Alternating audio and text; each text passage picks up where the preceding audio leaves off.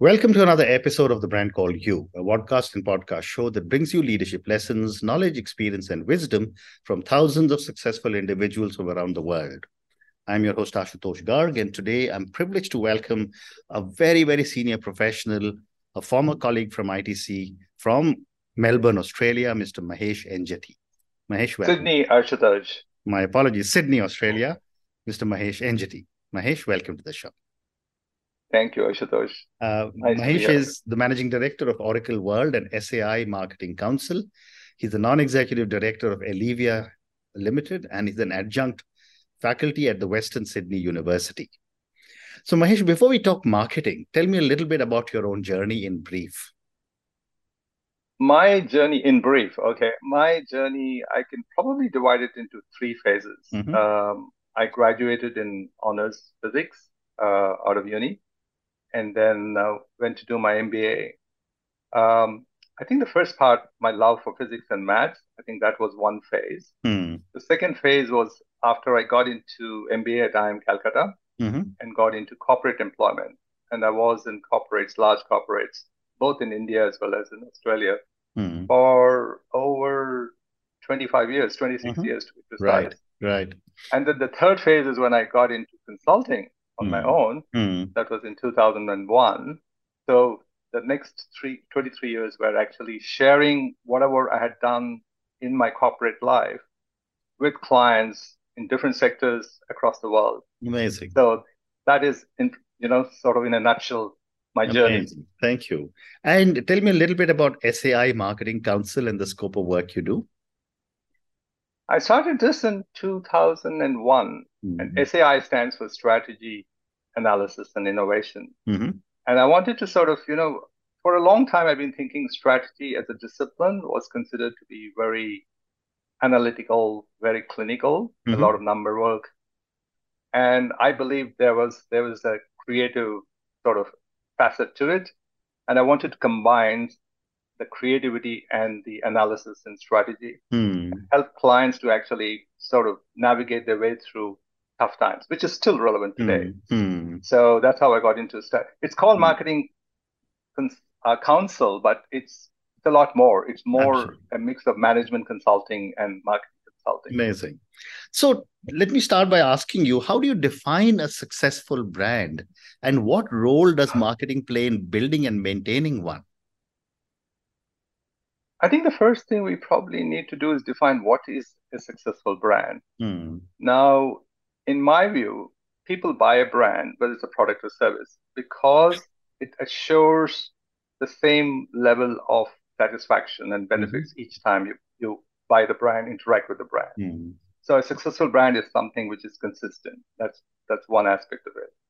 The other aspect of it is how do we actually sort of draw benefit from the brand? We always talk about benefits to the consumer, but what does it do to the business? A successful brand is one which helps the business to either sell more of the product or service at the same price, or sell the same volume of product or service at a higher price. But it needs to create a premium for the brand, for the product or service. So that is a successful brand too. But most importantly, I think a successful brand is one where the product, the price, the positioning, and the promotion are all in alignment with each other. So I suppose I look at successful brand with three different lenses. Okay, I don't know if that sort of makes sense to you. No, it makes sense to me. Absolutely. Absolutely. Very interesting. My next question is that, branding is not only about products and services, but also about the company's values and culture. How do you help your clients align their brand messaging with their core values? That's a tough one, actually. I have a definition for brand identity. Usually people think of identity as the name, the logo, the tagline, the color scheme. I break the word identity into its two component parts. ID plus entity. ID is about who you are, what you stand for, and how you do things, how you behave. The entity part of identity is about the business, who your customers are, and how do you deliver value to them. Mm. You need to sort of blend both the ID and the entity in branding. Oftentimes, when there's a disconnect between your values, which is your ID, and what you're actually doing in terms of selling a product or promoting it, then I think we have a problem. So very important that you sort of incorporate your values and your ethos in everything the brand does. I have a quote, which is my own quote. A brand is not a function of marketing. It is the very foundation of a business. Amazing. So if you look at brand as the very foundation of the business, you cannot separate values, ethics, culture from what you do. So I think the two are very much intertwined. Well said. Great response. Thank you. And my next question then, in today's dynamic market, how important is it for brands to adapt and evolve their strategies continuously? I think the key word in this question is probably strategy. And brand and strategy are so interrelated again. Correct. Oftentimes, I think we think of strategy as having a destination in mind. Where do you want to be?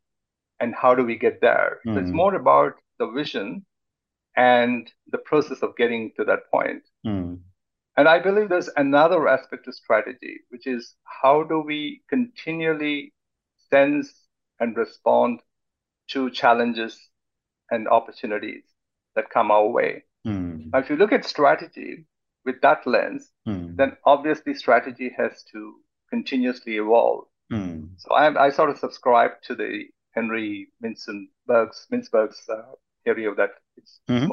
Strategy is always evolving and emanating. It's not static. In fact, sometimes I tell my students about Harry Potter and how the staircases in Hogwarts school tend to be shifting all the time. So I tell them, look, your destination might still be the same, but your staircase might actually shift for you to get there. So it has to be something which is continually evolving. Yes. Well said. Next question is on the current situation with the digital age, social media, everything on our handheld devices. What are, in your opinion, are some of the best practices for leveraging social media? I may be a bit of a contrarian in this respect. I think oftentimes, again, we are so fixated on creating a buzz. I mean, that seems to be the purpose of social media. How do you create a buzz in the online channels? I think it's more important to think in terms of what is it that I can do that would create a buzz. So your objective is not to create a buzz. Your objective is to create a product that's so good that creates a buzz. Your objective is to have a pricing strategy that's so unique and so different that will create a buzz. Your objective is to have a distribution that is also very different to what others are doing. That creates a buzz. I think if we focus more on the things we need to do to create the buzz on social media will happen automatically. But a lot of marketers, their focus is on how do I create the buzz? And they tend to forget all the other things they could be doing that would automatically generate the buzz. Right. So I think we need to be a little more sort of I would say it's forgetting the basics of what you should be doing. The end becomes more important than the means, I suppose. Very interesting. And you and I are of the same vintage. When you look back, how do you see marketing has changed? I remember there used to be full page ads and billboards and cinema advertising, etc. But now everything is happening on the phone and in 10 seconds. How, in your opinion, can brands communicate their message and their call to action in such a short period of time? I mean, being from the same vintage as you, I believe the brand is more about the experience than the expression. I think we sometimes, again, tend to place too much emphasis on the expression of the brand rather than the experience. Right. But marketing has changed, certainly because of technology. And I think it's important for people to realize that technology has changed the way we promote products, but it's not essentially changed the product itself, or how we approach pricing, or how we approach distribution. Technology has had a universal impact on all aspects of marketing. Correct. So I think there are a few things that have happened over my time. I think products and services are becoming sort of more or less the same. Every product has a service component to it. Every service is trying to productize what they are offering. So there are changes like these. And I would say, to gain people's attention in a very short span of time, when the attention span is so small, I think it's important to have a product that delivers value. And the bottom line of all marketing, I think, is you got to be able to deliver value that is more than the value people attach to the money they're willing to part with. If you can consistently do that, then I think people will talk about your product. People will talk about your service. So we are probably looking at social media with the purpose of creating that buzz, which I talked about, the noise, the market. I think it's important to send out the right signals. Then the noise will happen automatically. Very interesting. And since you talked about technology, I'd love to get your perspectives on the future of marketing, given all these incredible emerging technologies, including, sometimes the metaverse, sometimes not the metaverse, artificial intelligence, data analytics, automation, et cetera, et cetera. What are your perspectives on the future? It's always difficult to predict the future. Absolutely. The moment you make a forecast, you're bound to be wrong. I would probably focus more on what I would want it to be rather than what it is going to be. I think a lot of the new technologies, platforms you're talking about, they will impinge on the promotion part of marketing. People will use that in advertising. Facial recognition could be used in research, for instance. I would like to see AI being utilized more to make better products for people, products that are safer, products that have a smaller carbon footprint, products that can be used by children, without any risk. I would like AI, for instance, to help marketers to fine-tune their pricing in such a way that provides greater value to a wider cross-section of people. I would like to see AI being used in distribution to be able to reach the products to people who are more disadvantaged. Now, if we start using AI from that perspective, the other important thing is I read a lot about augmented intelligence, where we talk about AI enhancing the human decision-making ability. Right. I think I would like to turn it on its head. Say, how can human intelligence add value to what AI can deliver?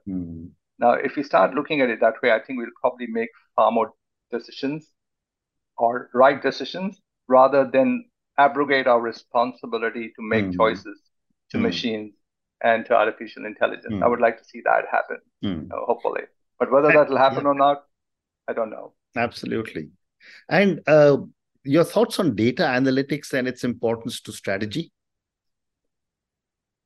I would say, again, I have sort of two different perspectives to this. One is data analytics to be able to understand in depth what's happening at an individual consumer level.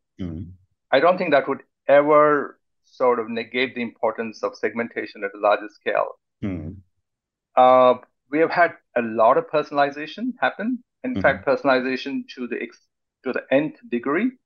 I think it's probably important to take that step backwards to see the market in totality. Our ability to use data analytics to understand customer behavior is great. Is fantastic. I think there's more and more data in terms of, and we know every part of that customer journey. But what we seem to be forgetting, in my view, is that we are not understanding we are understanding the customer only as a buyer of a product or service, not as much as a person and an individual, and what role does the product or service play in their lives. Now, we're losing out on that. we are knowing everything about the customer, but you're forgetting the customer is a person, is an individual. So you need to have a balance between data analytics to understand customer behavior, but also market analysis. Equally, understanding the customer as a person. I think if we did that, so we cannot just depend only on data analytics for better branding or better strategy. Well said. And continuing the same discussion further, how important is customer feedback and market research in shaping marketing strategy? I think it's really, really important, and we'll never ever say customer feedback is not important, because that's the ultimate litmus test. Whether your product is performing or not, whether your service is functioning or not. So I think customer feedback, there's absolutely no debate. Some people think there's no need for market research because of all this information that's available. I think we need to look at, again, market research as how to understand the market that is currently not our customer base. The market research will continue to be very important, especially qualitative research, I think would be exceedingly important in addition to whatever. The important thing for marketers actually is not so much what or how much of research they do. It's their ability to read between the lines of qual research and read between the numbers, the quant research. So what's the story that the numbers are telling us? What is it that people are not saying in a focus group that we need to be aware of? Is there one customer out there in the focus group who's talking about something in the future? We always tend to ignore that. We try to sort of average out all the opinions of different people in the focus group. But that one person could be your trigger for a new product idea in the course of time. So I think it's in everything, it's important to have a sense of balance. I think that's the bottom line. Fascinating. So I have time for two more questions for you. My next question is, that the whole world is now talking sustainability, social responsibility, and these have become critical aspects of branding. Gen Z and Gen Alpha take their marketing decisions or their purchase decisions based on sustainability and social responsibility of the brand. I'd love to get your perspective on how do you incorporate these elements into marketing strategy?